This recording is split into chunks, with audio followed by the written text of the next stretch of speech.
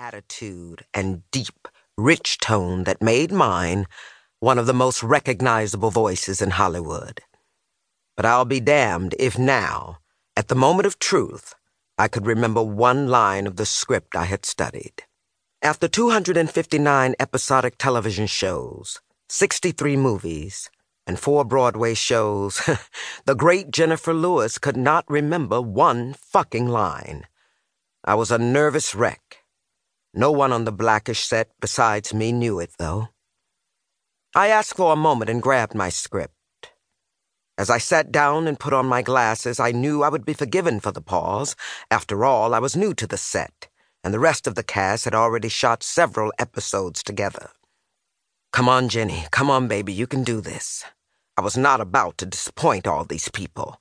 The cast and crew, the writers, the producers, and ABC Disney who had hired me without a single audition.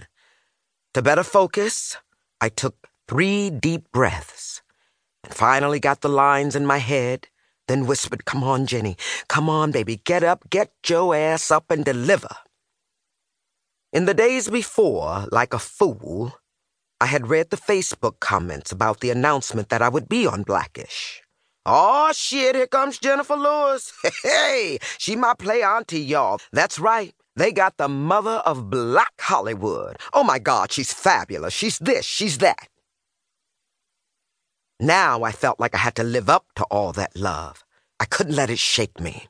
I had to shut down all the internal noise and get in the moment of my character.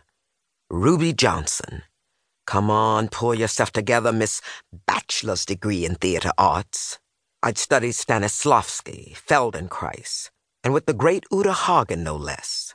Where did Ruby come from, and what is her objective in this scene? I had been working on Ruby.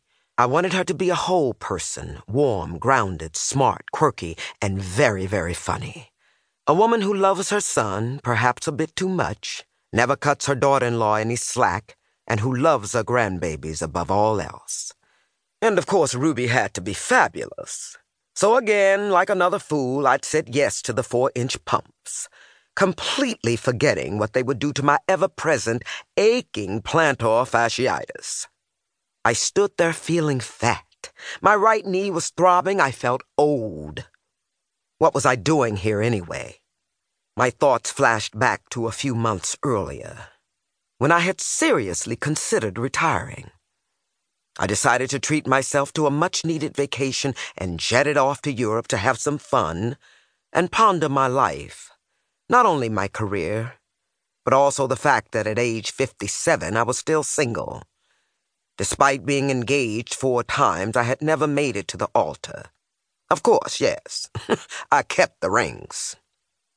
I was off to Athens, where I boarded the 7 Seas, an exclusive luxury cruise ship.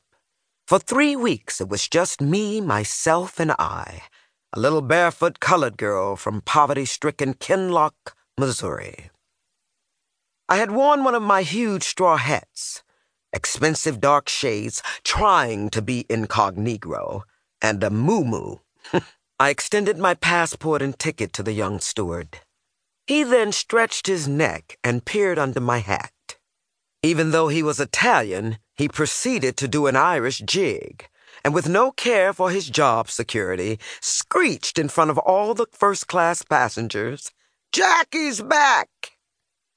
He was referring to the title of the 1999 Lifetime movie in which I had starred. News spread to the ship that a celebrity was on board. There was a knock at the door. It was my butler. Yes, that barefoot little colored girl had a butler, informing me I was invited to dine at the captain's table. Though I hadn't planned on it, I admit I enjoyed the celebrity treatment. I basked in my luxury suite and lounged on my private balcony as we made our way around the Aegean, the Mediterranean, and the Adriatic. But my joy was tempered by the decision before me, to retire or not to retire. I still bristled from the recent disappointment of not being chosen for several roles I had wanted. I didn't get Orange is the New Black, but my dear friend Lorraine Toussaint did. I didn't get Getting On, but my dear friend...